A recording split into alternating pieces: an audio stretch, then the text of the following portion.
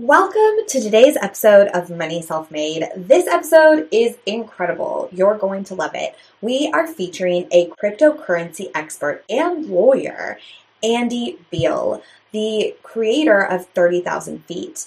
We dive into everything related from cryptocurrency, including what's the difference between Bitcoin and Ethereum, to how to buy your first Bitcoin if you haven't yet, and how to profit in something called decentralized finance, or DeFi. It is everything you've ever wanted to know about cryptocurrency, but were afraid to ask. And as always, let me know what you think of this episode and subscribe if you haven't yet. Without further ado, please help me welcome Andy Beal of 30,000 Feet. Welcome, Andy. How are you doing Thanks today? for having me, Elise. Yeah, Good. Of course. Welcome. So I'm really excited for this show because I posted in the group that you were coming and we got a ton of interest and questions. So I have some audience questions for you today. But before we dive into that, I just kind of would love to chat with you a little bit about who you are as a person, what your background is. And also, I just have to ask because I think what you're doing right now is so extremely cool. So where are you located at the moment? So currently in Phoenix, Arizona. You have been digital nomading across the United States for quarantine, is that right? We have for the last 7 months. Yep. Nice. That is extremely So, cool. Phoenix, Santa Fe, Austin, New Orleans, Kansas City, Boulder, Vegas, San Diego, started in San Francisco. Yeah. So we're going to keep going. I love it. And you're spending like a month in each place. Is that right? Yeah. 4 to 6 weeks in each spot. Very cool. Yeah. We got to visit you guys last month. Yeah. Yes. That's how we conjured up this plan right here. But I mean, I'm so honored to have you. And great. And what is your favorite place you've traveled all year on your digital nomad trip? Favorite place? San Diego, Austin, Phoenix. We like warm, sunny weather. Yes, I'm with you on that. Maybe we'll come visit you in Phoenix, though. Yeah. All right. Well, where would you say this kind of like interest began, and what has your journey been to get here? Sure. So I took a very unconventional, path, I think, to tech. Fell into law school in 2009. That was, a lot of people were going to grad school in 2009 because the job market wasn't stellar. And I went thinking that I was going to do entertainment law, and I would work with artists in that capacity. So ended up in law school and really liked law school, but quickly learned that entertainment law was not the career path that I wanted, and decided I wanted to start working with early stage tech entrepreneurs. And so graduated law school, just started hanging around with some entrepreneurs that were doing, crypto stuff in Los Angeles on the west side of LA. So Santa Monica and Venice. And it was great because, the market there wasn't large enough to warrant like attorneys really paying attention. And I was fresh out of law school and had no experience, and everybody was about my age. So I was like, wow, this is great. I have all these potential clients I can work with, and no other lawyers really paying attention to this, at least, at the time. And so it was a great opportunity for me as someone who was young and had no experience to sort of, kind of learn on the job. You usually don't get that opportunity. I was very fortunate to be able to learn on the job. And over the course of a couple of years, just, obviously, became much more familiar with the technology, but started working with larger and larger companies. And so, did corporate and regulatory work for crypto. And so for the last 5 years have been working with not only, companies that are sort of crypto native, but also working with banks and fintechs that are getting into this space and supporting digital assets. So I'm going to start with some really beginner questions for you because a lot of people don't Sure. know what this is. So let's start at square one, especially someone that's just dropping in. What is DeFi? What is decentralized finance? I'm going to take a step back because we need to work our way to DeFi. Okay. So DeFi is a couple moves in, and so let's start at the very beginning. And I like to go way back, like to the 60s, history of the internet, and establish a foundation. So and I've done this a few times, so hopefully it lands. If not, ask me some follow-up questions and we can unpack it a little bit more. So I like to start out with sort of why blockchains are so important first. So go all the way back to the 60s, beginning of the internet. It started as a U.S. Defense Department kind of pilot program, right? There were 4 universities, 2 on the East Coast, 2 on the West Coast, and they were tasked with building a new communication network that could survive a nuclear attack. That was the motivation for creating what we now know as the internet. And so these 4 universities and UCLA and I believe Stanford were the 2 on the West Coast. Each of them had a computer, and their mission was to figure out a way to send messages back and forth these machines. And that really, basic, crude sort of 4-node network has grown into, over the last, 50 years, 60 years, right, into the internet as we know it today. But it worked pretty much the same way back then as it does now. And all it does, and this is a gross oversimplification, but it takes information in one location, puts it in a little digital envelope called a data packet, and then moves it to another location, right? So server to computer, computer to computer, right? And the way it does that is by copying the information in one location and then putting it in that envelope and sending it across, right? So the internet moves data around by essentially copying and pasting it into these digital envelopes, right? And so this is why 100% of what is online today, or what was online pre-2009 and Bitcoin and blockchain, was content. So 100% of the internet is 5 things. It's text, audio, video, files, and images, right? And I've written about this in my newsletter, and the value of all those things is that they can be consumed. The value of content is that you can consume it. You can watch it, read it, listen to it, and there's a reason why the internet only has content on it, and it's because it copies and pastes information and moves it around, which is great for content because the purpose of content is that you are distributing it out to as many people as possible, right? So the internet and content are, it's a beautiful, beautiful marriage, right? But there's a reason why things like money and financial assets aren't natively online today, and the same reason why is the same reason why the internet's not good for finance is the reason why it's great for content. So if you were copying and pasting money that you had put online, you would immediately destroy the value of it because you're increasing the supply, right? And money, particularly, like currency, has value because it is scarce, right? If you had an infinite supply of dollars, the value of the dollar would be zero. So financial assets in particular have value in large part because they're scarce. And so the internet is this amazing, information sharing network, communication network, but the way that it does that is by copying and pasting information and moving it around. So if you put financial assets online, the internet is going to very quickly destroy the value of those assets. So this was a technological shortcoming or limitation that the internet had. And blockchains actually fill that gap. They solve that problem. So when people ask, what problem does blockchain solve? It's not your problem. It's not even a company's problem. It primarily solves the internet's problem. And the internet's problem was that it couldn't maintain the scarcity of digital information. And so enter blockchain, Bitcoin in 2009. How does this change, the internet? So now we have a ledger or an accounting system that sits on top of the internet, and it does 2 things really well. Blockchains manage the total supply of something, how many there are. So for Bitcoin, that's 21 million. And then they also keep track of who owns what at a particular time. So if anybody's listening or watching with, has a finance or accounting background, you'll know that, any business maintains a ledger, right? Money coming in, money going out.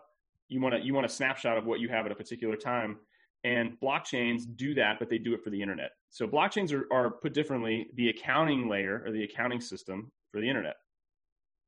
So that was 2009. And then from 2009 to about 2015, the industry, the crypto blockchain industry, was really focused on building the most robust sort of a basic, foundational accounting layer. So this is Bitcoin. This is a number of other blockchains that were, derivatives of Bitcoin. And then in 2015, Ethereum was introduced.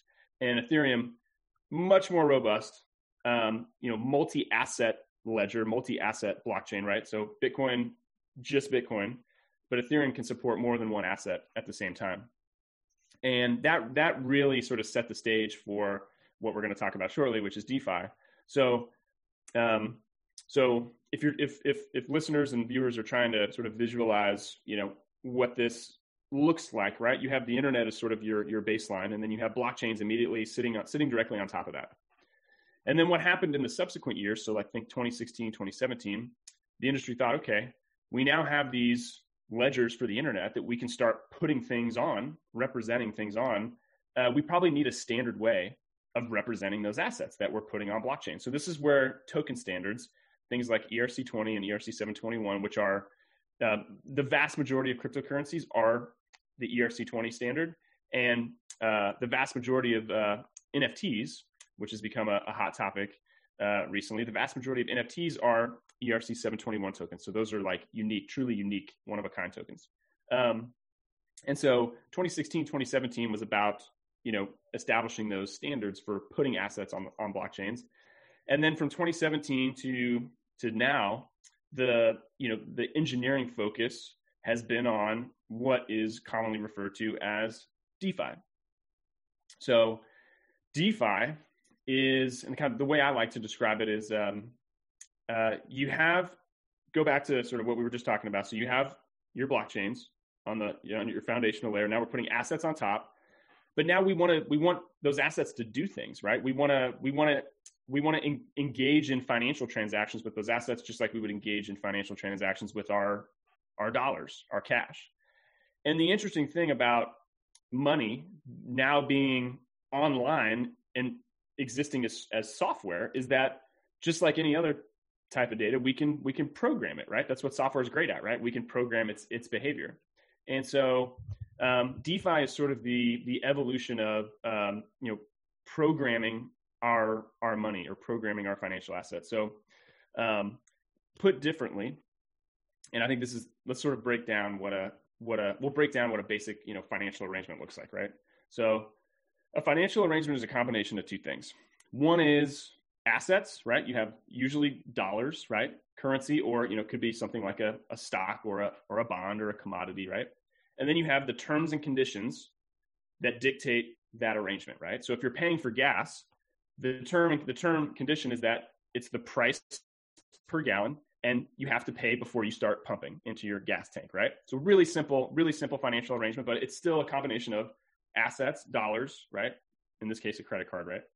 And then the price per gallon and when I have to pay. Something slightly more complicated is when you go get a loan from a bank to buy a house, right? I'm borrowing dollars. That's the asset part.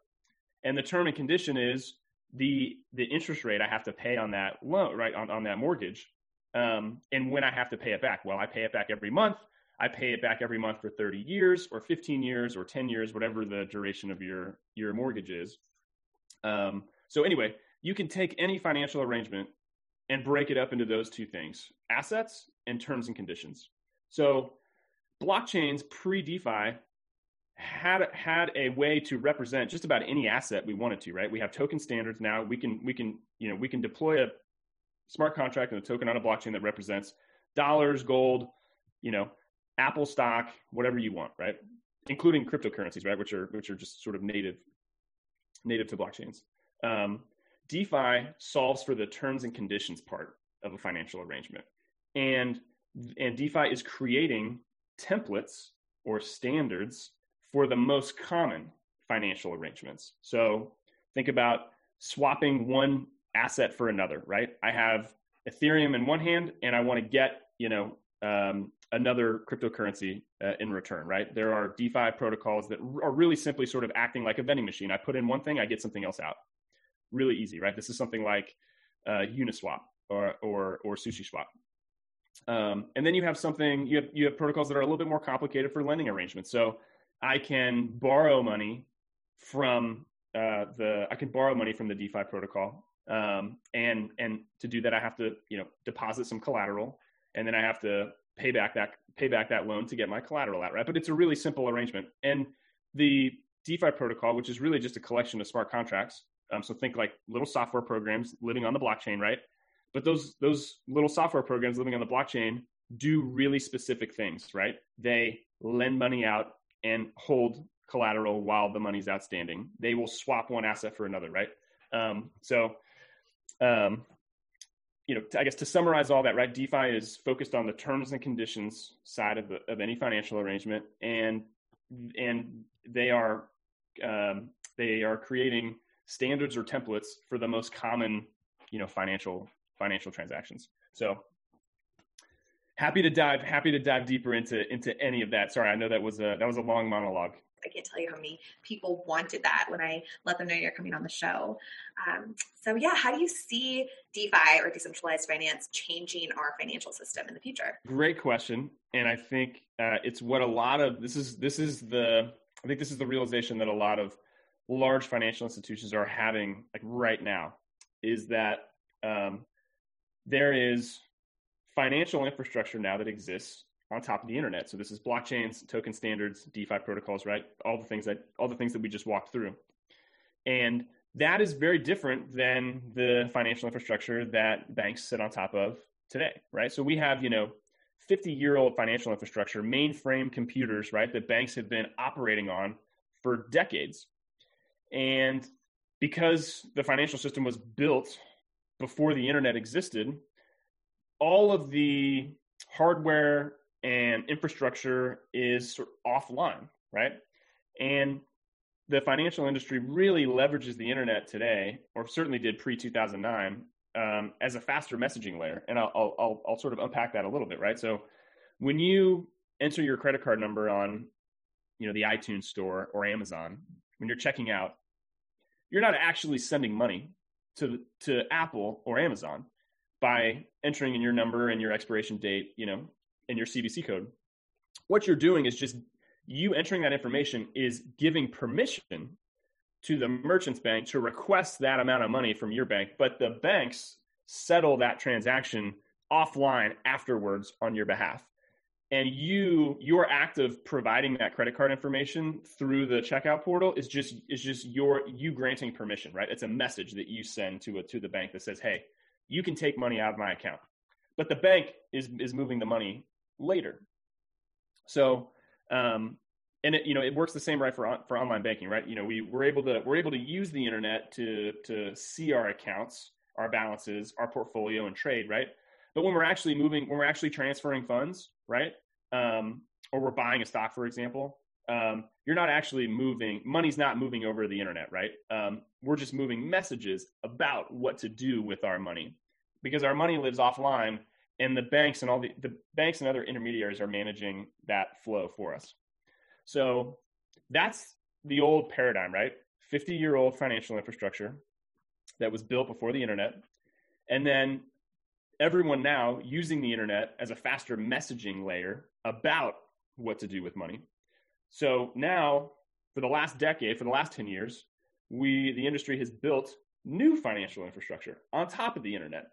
So what we've done over the last decade is we've turned the internet from a faster messaging layer into a transactional layer, because now that we have the ability to put money and other assets on the internet, now we can use the internet to move it around.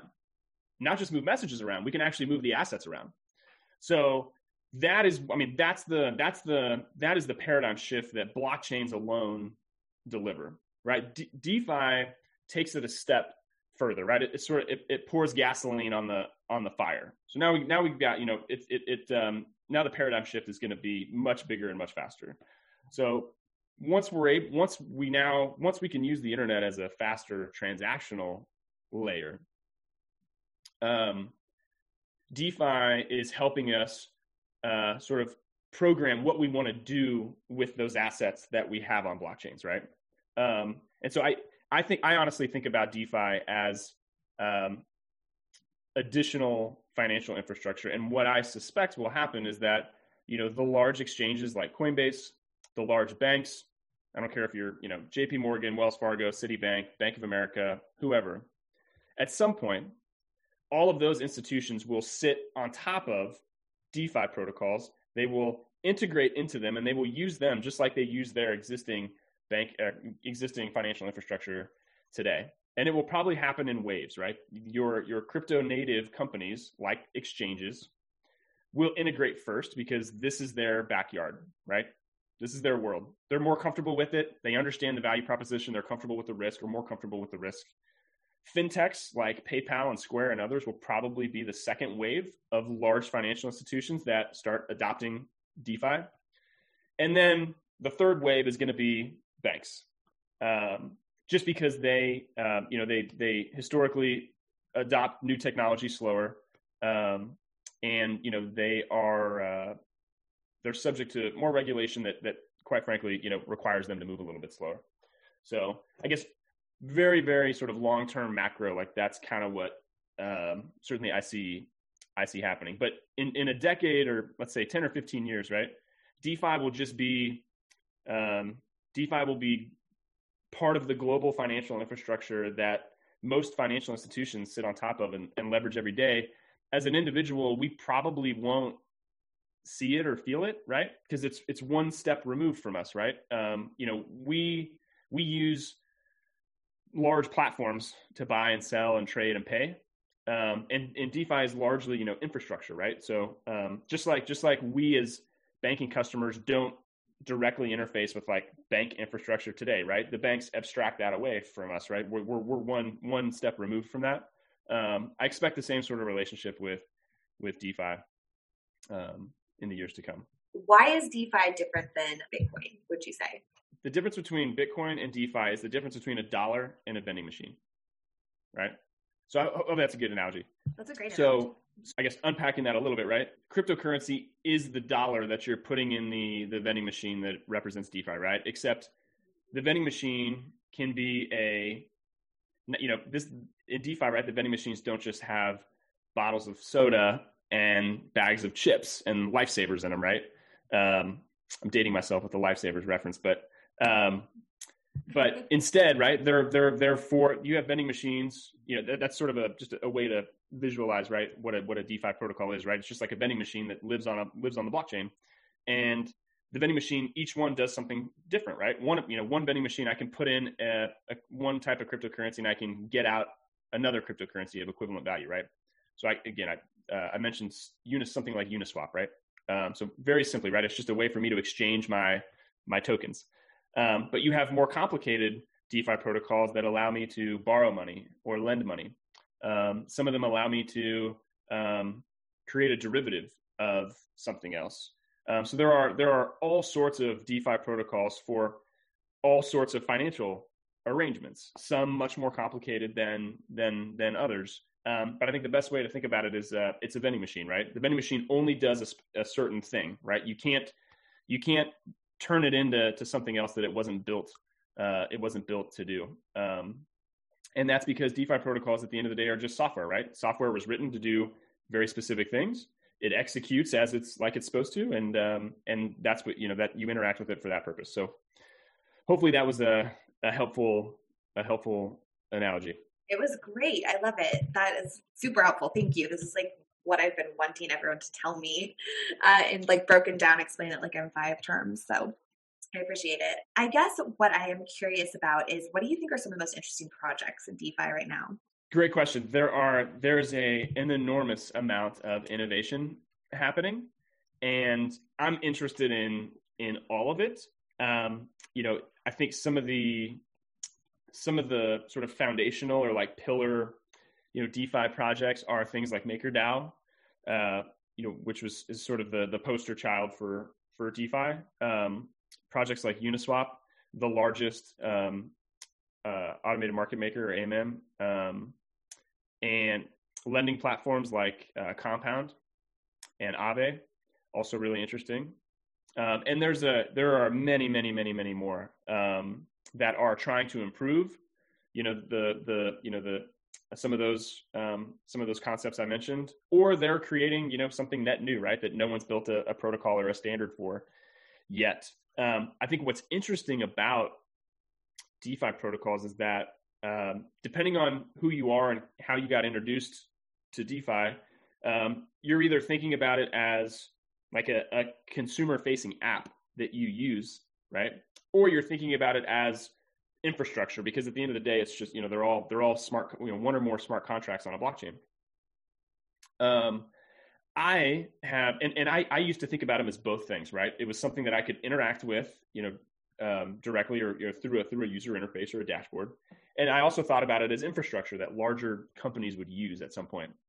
But recently, as DeFi protocols have gotten more popular and more use and more volume, I actually think about them as companies or organizations now, even though they are really at the core just smart contracts on a blockchain. They're just technology. They're just a protocol, right? There's not a formal company sort of operating Uniswap, running Uniswap day to day, right? The smart contract runs itself. It operates autonomously. But the reason I think about them as organizations or companies now is because they generate so much revenue. So these DeFi protocols, just like any other business, sometimes take a small fee for the service that they provide, right? So you think about going to a vending machine, right? You put in your dollar, you get a bag of chips out, right? Well, the vending machine takes your dollar, right? And so it generates revenue autonomously, right? There's not a human in the vending machine, sort of taking your money and giving you the bag of chips, right? So you can kind of think about DeFi protocols the same way, except their arrangements are just slightly more complicated. But when you, for example, put in one cryptocurrency and you want to swap it for another one, the protocol takes a little fee from that transaction, and that's how it makes money. But DeFi protocols now are making a lot of money. So to put it in, just to sort of put it in scale, something like Uniswap, right, which is a very simple, decentralized exchange where you're swapping one token for another, generates over $100 million in revenue in trade fees every month. So multiply that by 12, right? So it's, let's say it's $100 million a month, right? That's $1.2 billion in fee revenue a year. And like, we're talking about like just smart contracts, right? Like the protocol itself makes that much money. And the cool thing is that, you, Elise, or me we can provide the liquidity to those, to a protocol like Uniswap, right? So when someone's swapping their token, right, to go back to the vending machine analogy, it's like letting anybody stock the vending machine, right? So if you have, a box of Cheetos, you can go in and stock the vending machine and you can get the dollar if someone buys your bag, right?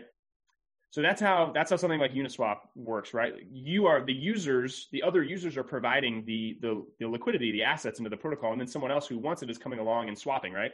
But you get a pro rata piece of those transaction fees if you are providing, the inventory or liquidity to those protocols, just like you would get the dollar if someone bought your bag of chips out of the vending machine, right? So it's going to totally. The reason this is so fascinating is because if you compare it to like how a bank works today, right? Like you deposit money into a bank, and then the bank takes that money and loans it out in the form of credit cards or mortgages or small business loans or car loans or whatever, right? They lend that money out so that they could earn interest on it. And they, the bank exclusively manages sort of that function, right? You don't get to participate in the lending of your money. The bank does that for you. And as everyone knows now, right, interest rates are so low, like you really don't make any money on that, right? Banks are keeping all of that because interest rates are so low.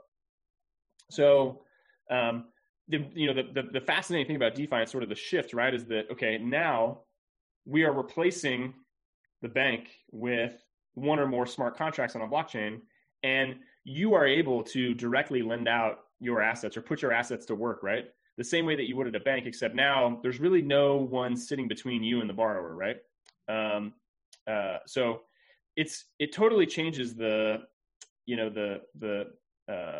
customer sort of engagement model, right? And I think, any institution whose business model has been based on holding trust, right? Where you're holding money for people and then, doing something with it to generate a return, right? That business model is at risk because we now have DeFi protocols and smart contracts that can perform that same function, but they do it, they're running on the internet, right? So we now have like a global utility that does it pretty much for free, right? So it long term, it definitely threatens the value proposition and competitive advantage of a lot of our financial institutions who we trust really just to hold our money. Like how so? How would you say? What does that look like? If anyone has experimented with some of the DeFi projects today, right? It's sort of a two-step process. One, you need a wallet. So most people will use something like MetaMask, which is a browser wallet. So it's just a Chrome plugin. So you have a wallet in your browser, and when you visit one of the websites for a DeFi project, right? So you say you go to MakerDAO.com or Compound.finance or Uniswap.io. When you get to that webpage, you connect your browser wallet to that webpage, and that's what allows you to to interact with it and start putting your assets to work there. So kind of like rolling up to a vending machine and pulling out your credit card, right? So so your credit card's your wallet, and your the user interface is sort of the vending machine glass, right? So in that scenario, right, like you're holding all of your own money, right? It's controlled by your wallet, your browser wallet. So you have possession over it, which is sort of like, it's like cash, right? You holding cash in your pocket. But now you are able to contribute your money directly into a pool that it's being lent out to other people who want to borrow it, for example, right? And they're going to pay you interest for getting to use your money. So you actually have direct interaction with that lending arrangement, right? As opposed to sort of the way it works today, right? Where you just deposit your money into a bank blindly, and then without you really knowing, the bank engages in, you have no idea where that money goes, right? The second you deposit money in a bank, it's getting lent out to someone else, right? Because it's not capital efficient for money to sit still, right? Money needs to be moving, put to work, right? So, banks don't have 100% of your deposits, but they have enough to satisfy daily withdrawals, right? They have enough to satisfy people going to an ATM or going into a bank and pulling money out, right? But the rest of it is put to work. So DeFi is basically just removing that intermediary from that arrangement and allowing you to engage directly in those financial transactions. In this case, it was a lending arrangement, right? Where you're lending directly to someone through a DeFi protocol. So it gives the individual so much more autonomy and power over what they're doing with their money. And it makes the whole process so much more transparent. Like, you get to see what's happening. You see money going in, you see money being borrowed, you see interest being paid back, right? So yeah, you're almost acting like the banker in these situations. Yeah. Very cool. I love it. So tell me about 30,000 feet and how that came to be, in terms of how you became really passionate about this topic and how you've now become an influencer in the space. 30,000 feet, is, again, the newsletter I started this year. Why did you name it 30,000 feet, by the way? 30,000 feet because I wanted to talk about sort of like macro themes in the industry. So like talking about things from a 30,000 foot view. So that's one of my themes across all the issues. I've enjoyed writing since law school. I became a much better writer in law school because it was required of me, and I became a much better writer as an attorney as well, because because the job demands you being a good writer. And so I've always liked it, but writing takes time, and writing takes discipline. And if you have a demanding job and you're busy, it was hard to prioritize, writing in the evenings or on the weekends. Right. And eventually I just sort of told myself, listen, like, I've been working in this industry for 8 years. I have a ton of ideas. I feel like I have some perspective. I've seen how things have evolved, and I at least have my own, opinion about where things are going, and I would love to share that. But I need to make the time to do it. I need to prioritize it. And I need to get comfortable sharing my ideas. I think that was a hard thing, right? I think, like many people, I suffered from, imposter syndrome, right? Like, what makes my opinion better than someone else's, right? Do I really understand this topic as well as I think I do? And that self-doubt and imposter syndrome, I think, held me back from putting more of my views out there. And eventually I just sort of got comfortable with that. And I said, I don't want that fear to dictate my actions. And I've wanted to do this for a while. So, the hell with it. Let's just do it. Right. And I, fortunately I've got a great, group of people and friends and, colleagues and community in this industry, right, that were like very supportive. So, I've gotten like great feedback, which, makes you feel more comfortable putting more views out there.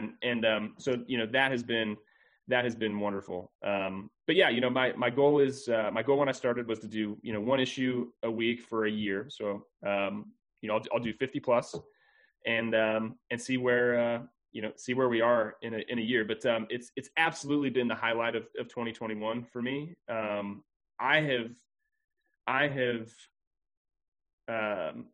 what I found is like writing makes, and it's particularly my kind of writing where I'm really like trying to teach these topics to people. It forces me to really understand it myself and come up with great analogies, So, without 30,000 feet, I wouldn't be talking about, vending machines and other things, right? Those are all things that came up in the writing process that I thought were good mechanisms for describing some of this stuff. I'm so glad that you did overcome that imposter syndrome. I know how that feels, but your writing really is incredible. And I'm loving the newsletter so far, especially I think it was issue 7 where you talked just sort of about the crypto vulnerability that you experienced. That was compelling and interesting. And I learned a bunch of things I didn't know about. The hack issue. Yeah. Thank you for reading that. Yeah. I hope everyone reads that because, personal security, like data security, so many of us are very lax with, our passwords and how we secure our phones and devices. And working in crypto has taught me to pay a lot of attention to that because hacks are so prevalent. But yeah, my story was also just pretty scary. So yeah, wanted to write about that as sort of a cautionary tale to hopefully encourage others to take the steps that I was not taking back then. I agree. And this is a question I get a lot from beginners is they want to get Bitcoin. They don't know how. You tell them to open a wallet, but sometimes they need that like step by step. Similarly with DeFi, what is a way to kind of get in there, learn about it, and then also protect yourself in the process as you're experimenting? Couple steps, right? So if you're just interested in getting into, if you're just interested in, buying crypto and experimenting with it, I think the easiest venue for buying something like Bitcoin, right, is through the Cash app. And I think a lot of people already have this app on their phone. If you have your bank account and your debit card already linked to that account, you can buy Bitcoin directly through the app. And they also Square just launched the ability this week, I believe, to send Bitcoin peer-to-peer. So you can send it to other people's cash tag, handles. So you can transfer small amounts to your friends and experiment with that. If you're interested in not just buying Bitcoin, but also maybe buying some other types of cryptocurrencies or trading, exchanges like Coinbase or Gemini or Kraken are all places that offer a similar experience, and they all have mobile apps too that you can use. For DeFi, some of the exchanges, so the 3 I just mentioned, all will trade or allow you to buy and sell some of the DeFi tokens, right? So each one of the protocols I talked about has its own token. So Uniswap has a token, Compound has a token, MakerDAO has a token.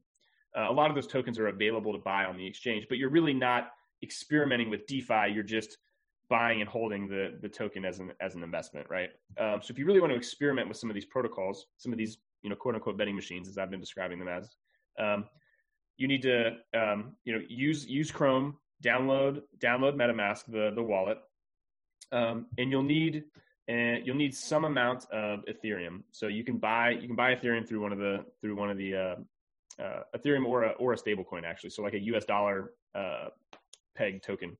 So if you buy those on an exchange and then you can transfer it to your MetaMask wallet, I think you're quickly realizing in how many steps I'm having to go through here, right? That like DeFi is a couple hops away removed from someone who has, cash in their hand or who has money in a bank account, right? So you need to get your dollars into the crypto ecosystem first.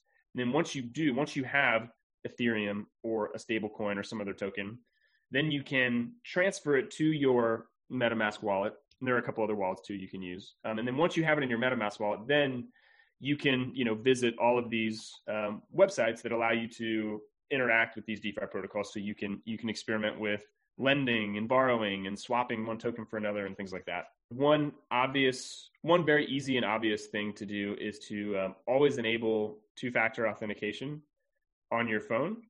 So that's the QR code that you scan with your Google Authenticator app, for example, right? That gives you the 6-digit PIN code that changes every 60 seconds, right? So every investing app or exchange will enable you to turn on two-factor authentication. So when you log in, not only are you typing in your username and password, but you also have to type in that 6-digit code that's on your smartphone, right? In your Google Authenticator or Google Auth app to get in, right? And that is one level of protection that will thwart most sort of illicit actors, right? Because if they don't have your mobile device, then they don't have your 6-digit PIN code, and even if they have your username and password, it's harder to get into your account. So I think that is the easiest and sort of most obvious step that people can take. If you are there are several more sophisticated things that you can do that happy to share more separately if folks want to reach out, or you can even include a link to the hack issue in the notes to the video where I talk about some other things. This is a narrative that the media in particular loves to keep putting out there. Crypto is only used by criminals and it's great for money laundering. None of those things are actually true. But because money is now sort of digital, right? Just like any other piece of digital information, right? Like your credit card number, right? It's just like things like Bitcoins and other cryptocurrency, right? Are it's the same thing, right? It's just code. They can be compromised and stolen. And so the same way you protect your data is the same way that you need to protect your cryptocurrency. So yes, one scary thing that happens, unfortunately, all too often is hackers can either go into the store, your carrier, right? AT&T, Sprint, T-Mobile, Verizon, whatever. Or they can call, and sometimes it happens over the phone where they just call customer support of the same carriers. And at that point, right, they know your name. They know they probably know you have crypto, right? And so they obviously target people that work in the industry who have it on their LinkedIn page or something, right? It's pretty easy to tell who works where.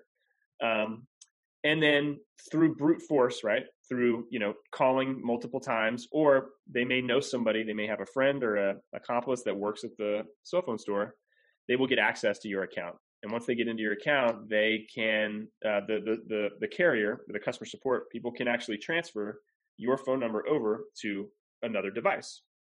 And this is in most cases, phone porting is fine. It's totally benign, right? Because you got a new phone, you want to transfer your number over to that new phone.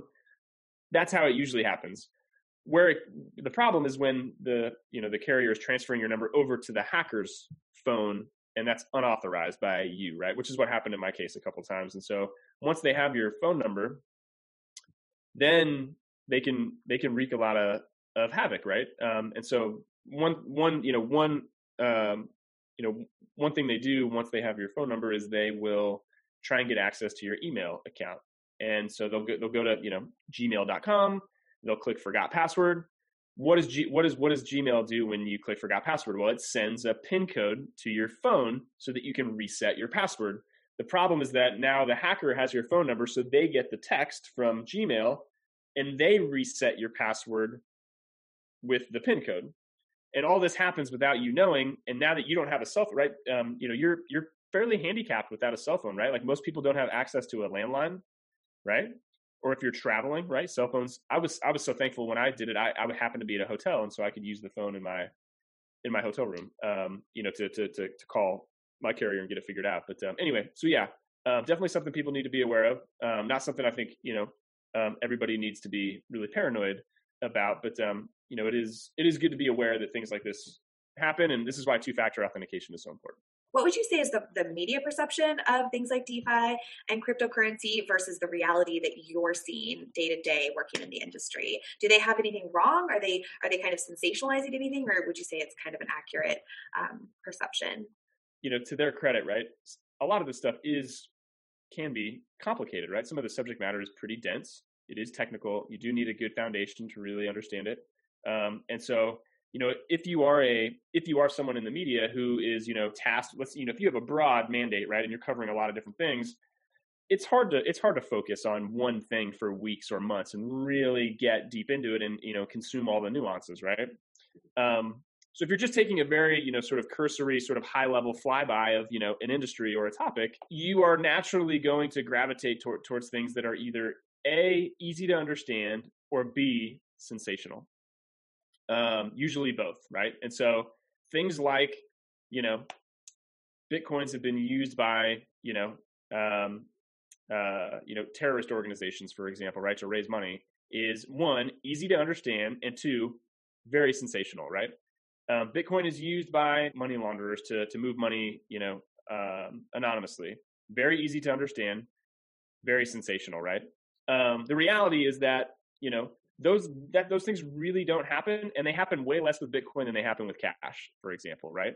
But those are some of the narratives that I think are easy to sort of fall victim to, because they grab your attention. It involves, a sort of highly political, polarizing topic, and then a brand new technology like Bitcoin, right, that's really hot and is getting a lot of attention. And you combine those two things, and that makes for a lot of clicks and a lot of eyeballs. So, which is why you've seen the media largely gravitate to the price of Bitcoin and the price of cryptocurrencies, right? Prices are easy to understand, and when things keep going up, it makes for great sensational content, right? So, the media usually focuses on the price of cryptocurrency, and, very, very rarely sort of unpacks and explains the value proposition of this stuff, or why it's important, or the transformational, power that it has, because those are harder articles to write. They require more research, and some people do it. I mean, some people do it extremely well, right? There are unbelievable journalists. I need to say this: unbelievable journalists that cover this space, who do nothing but focus on crypto, and they really understand the technology. They understand the nuances. They understand the market and the dynamics. And that's where I would direct anyone to go to get great coverage over this industry. But if you're just picking up the newspaper, or watching sort of mainstream media, you're going to get the easiest to understand, sort of most sensational topics, because that's what those networks or journalists are capable of covering with the time that they have, right? Do you have any media sources that you look to for your information and this kind of stuff, aside, of course, from your very great newsletter, which I am loving? CoinDesk is a great, I'll call, sort of, general overview of what's happening in the industry, on a daily basis. You can think of CoinDesk as the CNN of, crypto, blockchain and crypto. There are other websites like The Block Crypto that do, more in-depth research coverage over certain things. And The Block's great. Some of the content's free, some of it's behind a paywall. And then you have podcasts like Unchained by Laura Shin. So it's the Unchained podcast. You can find it on, iTunes or Stitcher or whatever. And Laura's great. She's been doing her podcast for a number of years now, interviewed most people in the space. And Laura is someone who spends all of her time thinking and reading about this technology. So she's great because, she can talk at a level of depth that most people can't, and really understands the nuances. So yeah, CoinDesk, The Block, the Unchained podcast is great. Love that. Okay, great. And of course your newsletter, 30,000 Feet on Substack, which I will link to in the show notes. Okay, so I'm going to read some reader questions because they're very excited to have you on the show. There's a combo of sort of Bitcoin, crypto questions, DeFi questions. How can you use DeFi to make money? What is sort of an everyday use that would be useful to the average person on the street right now? Great question. So currently DeFi is used by what I'll call like sort of the kind of the crypto crowd, right? Crypto like power users, right? These are people who already own crypto. They own a lot of crypto, and they want to do something with it. I think something that's plagued, this industry for years has been, okay, I own Bitcoin, I own Ethereum. Now what do I do with it once I have it, right? I hold it. I can hold it as a long-term investment, which a lot of people do. I certainly do. But right, like I talked about with banks, right? It's not very capital efficient to let your assets just sit there, right? this is the equivalent of like putting cash under your mattress, right? Or burying it in the backyard, right? Like, yes, it may be safe, but you could be making money with that money, right? You could be earning interest on it. You should be investing it, right? So the same way that you invest your cash, you can be putting your crypto to work. And DeFi provides an ecosystem of opportunities to put your crypto assets to work. So you can lend them out, for example, to other people who want to borrow them, right? Well, who wants to borrow them? Traders, market makers, hedge funds, right? They are borrowing assets and either shorting it because they think the price is going to go down, right? Or they're just trading it because they want to borrow, they want margin, and they're going to, they want to trade more than they have on their own. So they're going to borrow some. And the interesting thing about DeFi right now is that it is, it's almost a financial system that's completely separate from our traditional financial system, right? So there's a pool of assets in DeFi, right? And it's cryptocurrencies, right? And stable coins. And then you have the traditional financial system, which is like dollars and stock and commodities and stuff, right? And the interest rates in the traditional financial system are really low because there's an excess of capital, right? There's so much money in the system that supply and demand has gotten out of whack, right? And when supply is higher than demand, right, rates go down. So that's in crypto, there's a huge disparity between the interest rates because they are two like very separate systems, right? You would think that like the interest rates in crypto should mirror the interest rates in like the traditional financial system, like your bank is offering you. And the rates in DeFi are much, much, much higher right now because there isn't much connectivity between the two, right? They're like two totally different financial systems, right? And so supply and demand in crypto dictates the rates in crypto, and supply and demand in the real world dictates the interest rate you get like on your savings account, for example, right?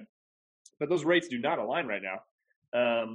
And so, I think for one obvious sort of motivation for even just experimenting with DeFi is, take advantage of some of the higher rates that are available, with some cash that you're comfortable experimenting with, right? So, take $100 and, buy Ethereum or a stable coin with it, and then, lend that $100 out. And, sometimes the rates, can vary between, like 5 and sometimes like 50%, depending on the asset and how long you're lending it out for. And, I should point out too, it would be irresponsible of me not to mention this, right? But there is a little bit more risk when you're using DeFi because, right, you're not interacting with a bank. There's no FDIC insurance. Transactions aren't reversible in most cases. You're interacting with a protocol on the internet, right? And so there's no recourse if something goes wrong. Smart contracts can get hacked just like anything else can get hacked too. And so there is a little bit more risk involved, which is why I, suggest playing around with small amounts of money if you're just trying to, learn about it. But these are all risks that I expect to decline over time, right? As these technologies become more mature, as they are better tested, like the longer they've been around, the more battle tested they are, right? Like Bitcoin's been around for, 12 years now, and we just assume that it works, right? Like we assume that it works because it's worked for 12 years. And we assume it's secure because it's been secure for 12 years. And I think the same, that same sort of principle applies to DeFi too, right? DeFi, a lot of these DeFi protocols have only been around for a couple of years, some even less than that, right? And so they need a track record of working for people to trust them the more. And then there's a lot of stuff that you can do. You can, test the code and things like that, which is happening as well to get people more comfortable. So yeah, anyway, that's sort of the education, I think, should sort of be the primary motivation. But then once you get educated on it, there are some fairly attractive investment opportunities there, as long as you are comfortable with the risk that you're taking. I mean, that, of course, it will lead me nicely to the next question, which, by the way, under the context that this is not financial advice at all, this is only for education. Yes, I should have said that up front. But so no, thank you. There will be disclaimers all over the place and blinking lights, so don't worry. Just let loose and don't worry. But what would you say? I think everybody's curious, what crypto should I buy, or what would you put your bet on at this particular moment? And again, we take it with a grain of salt because we know this industry is changing quickly, of course. I read a great sort of financial advice book over Christmas this year called The Psychology of Money. My girlfriend and I both read it. Both our book club picked this one. Yeah. Yes. I assume you and your husband have read it too. So, yes. So Psychology of Money, amazing book. One thing that I took away from that, in addition to like the importance of compound interest and some other things, right, is that everybody has their own strategy. Everybody has their own strategy. Everyone has their own goals, right? Some people are day traders and are just trying to flip something quickly, in a 12-hour period to make a little bit of money. Other people are value investing and buying, to hold something for the long term. Others are doing something in between, right? They're saving for something very specific, right? Like I am saving and investing so that I can buy a house. Okay, right? I'm not saving for retirement, right? I'm saving for a house, which is 5 years away, versus someone who's saving for retirement, which is 30 years away. So your strategy dictates the decisions that you make. And so, any advice that I give is always, well, one, I try not to give investment advice, but if I am forced to, I always sort of caveat it with like, I need to know what your strategy is, right? Like if you are a long-term buy and hold investor and you actually understand and believe in crypto and DeFi, and you understand like, okay, that this is going to radically change how, one, it's going to change, like it already is new financial infrastructure, but it's going to radically change how our financial system operates and how services are delivered. If you understand all that, then you are more likely to be comfortable holding for the long term, knowing that it's going to be peaks and valleys right in between them, right? If you're someone who bought Bitcoin back in 2010, like if you look at the time horizon from 2010 to now, the chart is up and to the right? It looks great long term over a 12-year time horizon. But if you're living that day to day, like we've gone through lengthy periods of time where the price of Bitcoin has gone down significantly. And if you bought at the top of that cycle, seeing your portfolio value go down, 80% can just be demoralizing, right? And so like to hold an asset through those periods, where you're down in the red, right? Like you really need to believe in it. You really need to understand it. Once you understand it, you can believe in it. And then once you believe in it, you are much more capable emotionally of riding out those things, right? And having a long-term view. If you don't understand it or you don't believe in it, then you're much less likely to feel confident holding an asset that you just lost a bunch of money on because you know that in 5 years or 10 years, it's going to be much higher than it is now. So anyway, that's my general kind of advice here, right? Is, if you are investing in the long term, then, and you really believe in this technology, then go buy something that A, you understand, and B, you believe is going to be around for 5 years or 10 years, right? If I had to put my money on something, right, I would look at the large DeFi protocols, and for no other reason than like, I think I described them earlier as like, these are just really successful businesses, right? Like they generate a ton of money. And so, and DeFi is still very much in its infancy, right? So if some of these protocols are generating tens or hundreds of millions of dollars a month in fees, then like those are fundamentals that I can get behind, right?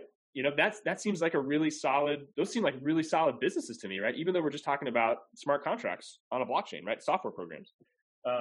So I'm really excited about, DeFi protocols, as something that you can own and invest in, just like you would own and invest in, Apple or Amazon, right? I really do think DeFi protocols will be some of the largest organizations in the world in like a decade. And if you just think about it, right? Like it's global, they're global financial infrastructure. And even now, right? Like it's still very early on, but they do an enormous amount of volume and they generate a ton of revenue for users.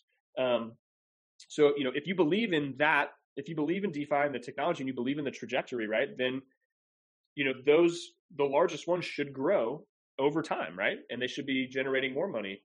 So, I think those are just, they appear to be, at least at the moment, very solid businesses, right? And then, things like Bitcoin and Ethereum, I think are, also like your staples for just people that want to hold something long-term and not worry about, daily fluctuations. So Carlos asks, and this is sort of related, what altcoins are you most bullish on for the next 1 to 3 years? And what does your portfolio breakdown look like? My portfolio is, I've been in the industry for a while. My portfolio, is mostly like the larger cap tokens, like things like Bitcoin and Ethereum. The things I'm most bullish about are like, just to kind of reiterate, right, are the largest DeFi protocols. I think, things like Uniswap and Compound and Aave and MakerDAO, and SushiSwap, despite, it's sort of,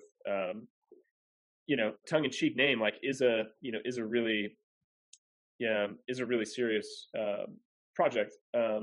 So those five, and there are, if you're interested in just looking at a list and how big they are relative to others, right? There's a great website out there called DeFi Pulse. So DeFiPulse.com. And DeFi Pulse just has a list of all the DeFi protocols and then how much money is locked up in those, right? So you can kind of see like the equivalent of like a sort of like the gross deposits that people have put in those protocols to date, and that'll give you a sense of just kind of what the big ones are and what some of the smaller ones are. So I'm most excited about those. I think those are going to be. I really do think that those are going to be some of the largest businesses in, a decade. And the fascinating thing is like they don't have an executive team and like, a board, right? They're protocols. They're run in a fairly decentralized or managed in a fairly decentralized fashion. And I fully expect that, those DeFi, the tokens of those protocols will be owned by, and you're already starting to see this happen, right? Like hedge funds are already starting, and you're seeing like other funds specifically forming so that they can buy and hold as many of these DeFi tokens as possible, right?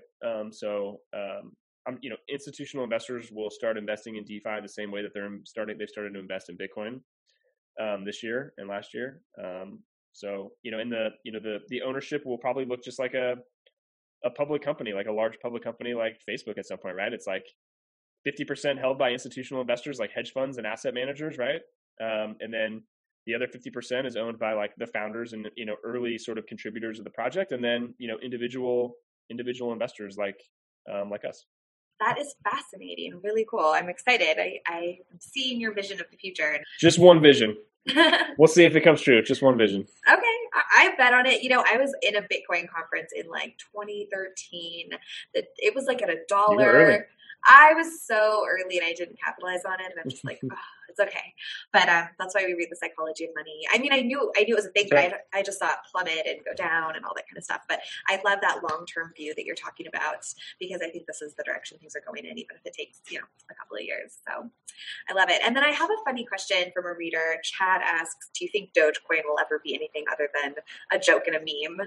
What's the deal with Ethereum? Why Bitcoin versus Ethereum? Why are these like the two mainstream coins? Any money has value because enough people believe that it does, right? This is sort of like a foundational sort of feature of money is like you have to have a network effect, right? If you don't have network effect, money's not that useful because you need a lot of people all spending and accepting the same thing for a system to really work, right? And like the history of money, like the form of money, the history of that is fascinating, right? Like, we started out with, like barter economy, right? Like where you're trading like livestock and grain and wood and other things, right? And that was what represented value, right? Like things that we could use. And then, some of the early, civilizations, started, they would using metal to represent, an amount of something, right? And there's great examples of like, like island nations, like using like giant rocks to represent, their currency, right? And so, that rock out there is worth 100 whatever, right? And when I sell my house to you, you pay me with your rock, right? And like the rock doesn't move; it's just sitting out there in the water. It's so big you can't move it, right? But now I own it, and everyone knows I own it, and now I can use that rock to buy 100 of something else, right? And so like this is called Yap. It's the Yap Stones for anybody that wants to look it up. Island of Yap. They had like a rock-based currency system that was really interesting. And so anyway, money's evolved over time, right? So we went from bartering to sort of, metal and, and sort of stone-based things. And now we have, a cash, we have a cash system, but, 98% of the money in circulation is digital, right? 2% is cash and coin, I think.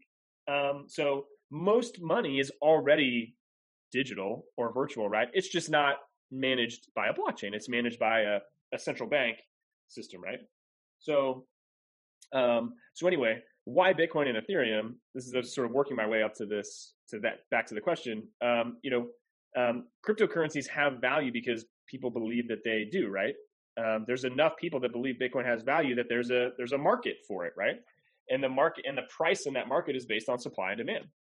If more people want it, then are willing to sell it, then the price goes up. If more people want to sell it than want to buy it, then the price goes down, right? So supply and demand dictates price, and enough people believing it has value is what creates that market, right?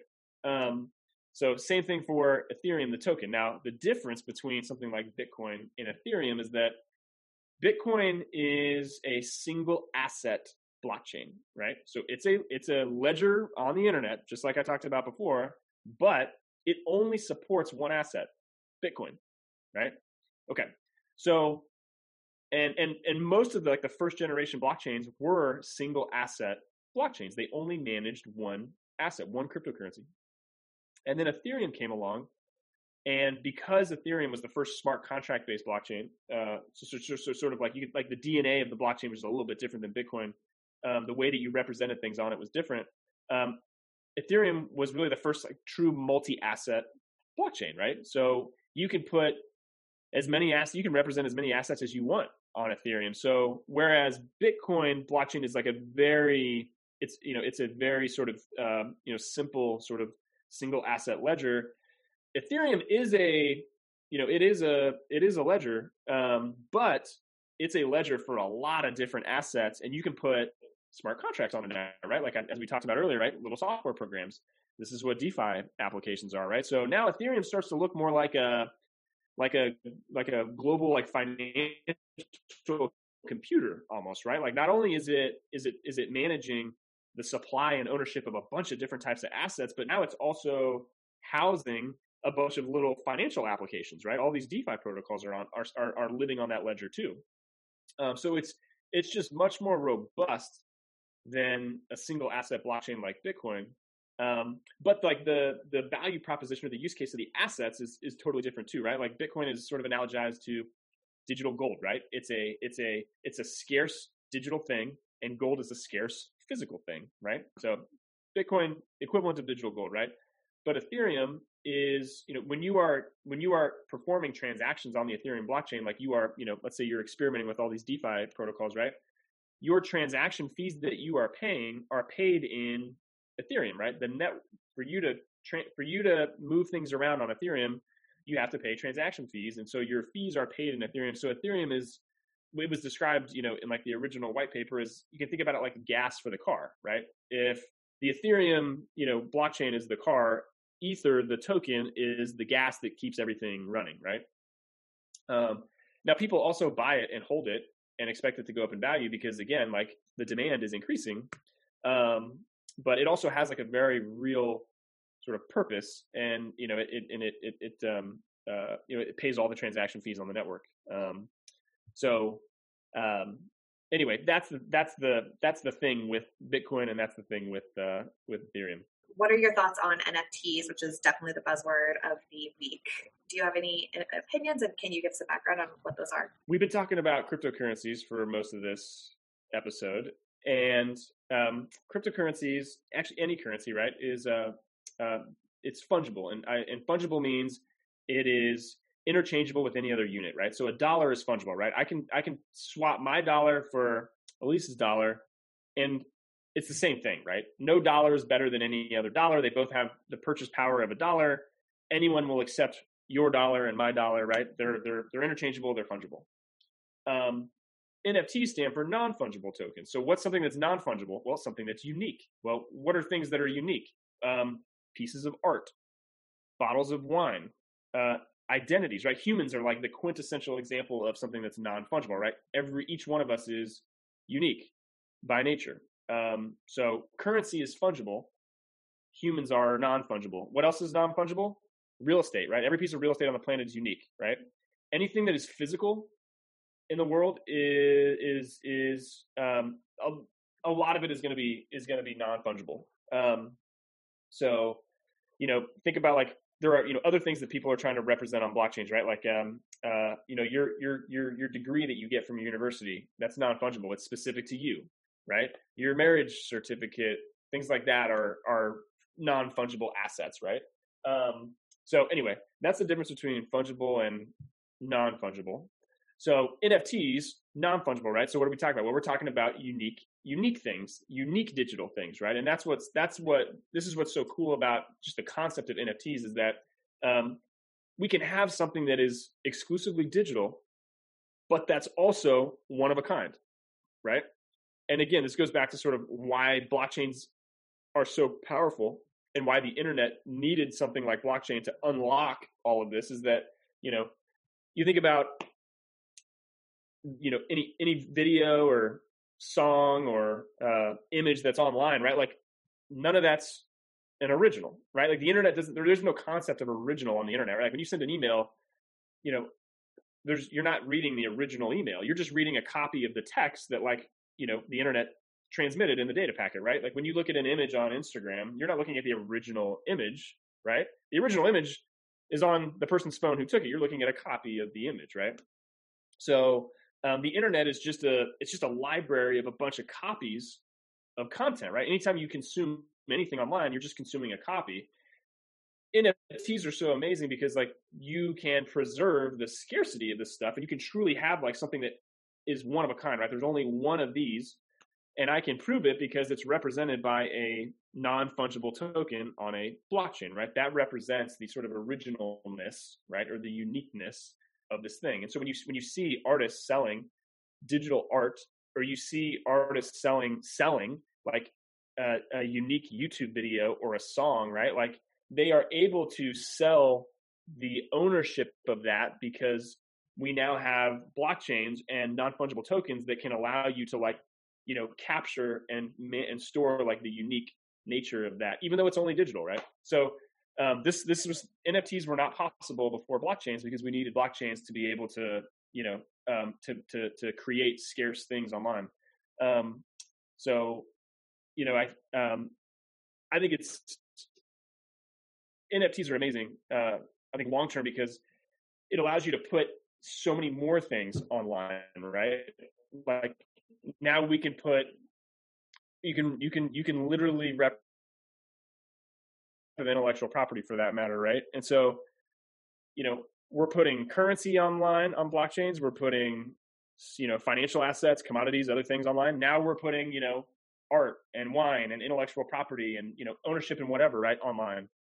You can put real estate online. You can put your identity online. You can put your you can represent your diploma with a token, right? Now that we have the ability, right? So it opens up the door to NFTs are kind of Pandora's box, right? Like you can represent anything with a with a non-fungible token. The entertainment industry has sort of grabbed onto it first, but like gaming was experimenting with it for the last couple of years too, right?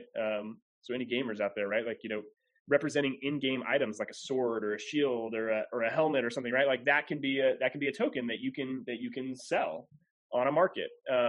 And so I expect gaming, the entertainment industry in particular, and honestly any industry that revolves around IP, intellectual property, where you're having to manage those rights and you want to, they need to. The use of those things needs to be scarce because if they were just everywhere, right? The value, you would erode the value. So anyway, yeah, that's generally speaking, that's why I'm excited about NFTs. I think we're just scratching the surface. Very cool. Yes, I would agree. I'm excited to dig deeper into them. So, and also I'm curious, what do you think accounts for the bull run this year in this space? And is it different than the bull run in 2017? Bull markets are always a collision of multiple things happening. So, and it's usually a combination of sort of technology evolving, awareness evolving, and sort of user-facing applications also evolving so that you can use this stuff in different ways, right? But then all those things kind of converge at the same time. And when they converge, you get this explosion of not only like value proposition, but also awareness in the market. And so what happened in 2017, which was like the third sort of bull market in crypto. There were two previously. But that one was caused by a couple of things. One, Ethereum first, launched in 2015, right? Smart contracts, you need that. And then token standards, right? Now we have, like I talked about, ERC20 and ERC721. So 721 are NFTs, ERC20s are cryptocurrencies.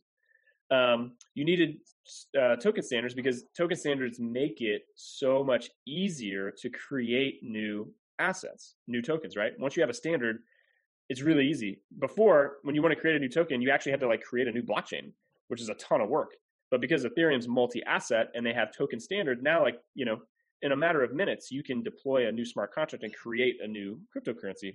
So it brought the barrier to entry for new cryptocurrencies down to zero. This is what opened the door to ICOs, right? If companies want to raise money by selling a token, well, the first thing you have to do is build your own token, design your own token. And if designing your own token all of a sudden is now really easy, well, now that takes the work out of creating your own token, and now you can just create that token and sell it to the market, right? Take token standards out of the equation. Any company that wanted to, raise money via an ICO would have literally had to build their own blockchain. Like most people don't know how to build their own blockchains, right? So anyway, standards like token standards totally unlocked the ICO wave because it made it so much easier to launch a token. So Ethereum, smart contracts, and token standards, in my opinion, were sort of the three forces that converged in 2017 to create that bubble.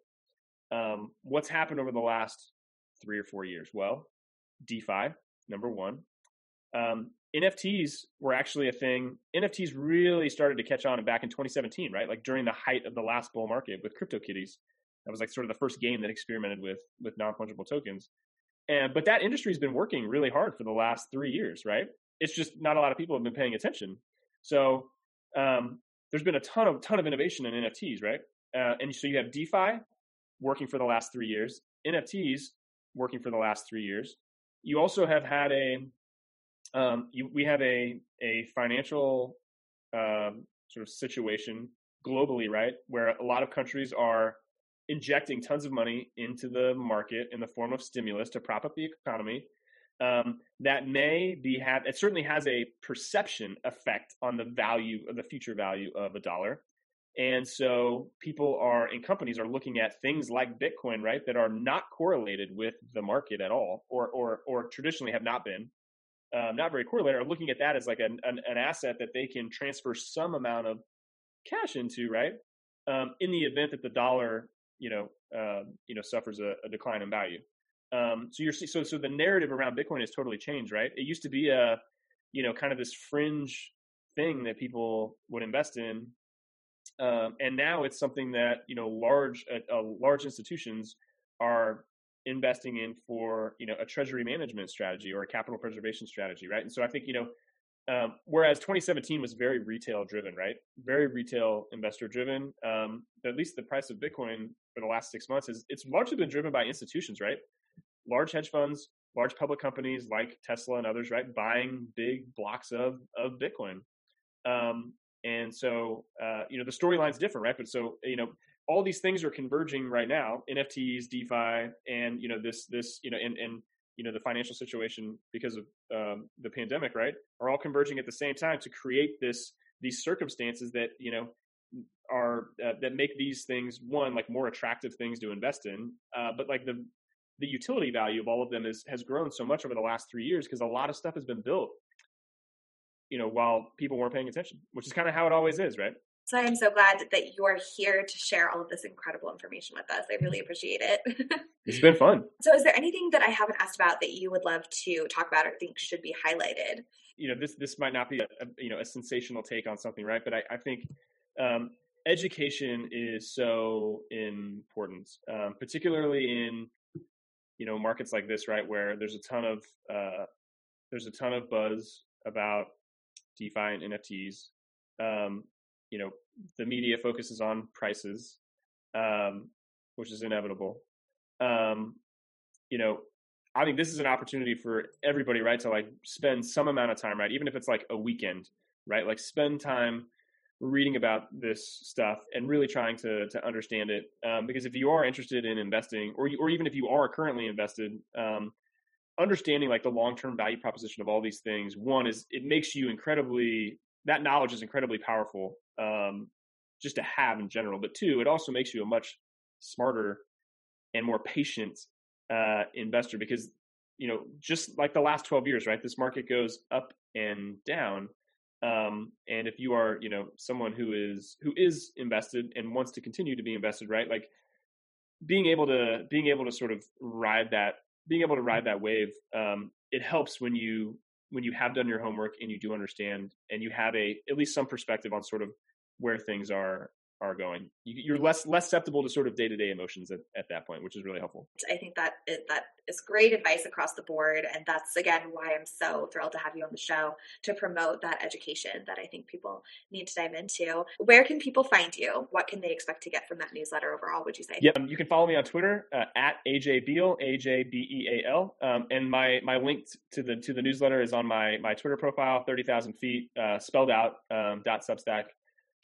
A new issue of the newsletter. I release it every Sunday morning. So good weekend reading. Really looking forward to doing this for the rest of the year. Like I said, I committed to doing at least 50 issues. I'm having so much fun. I'm definitely going to keep doing it. It's the highlight of my week. And I talk about sort of high level trends and themes in blockchain and crypto. Some are more technical than others.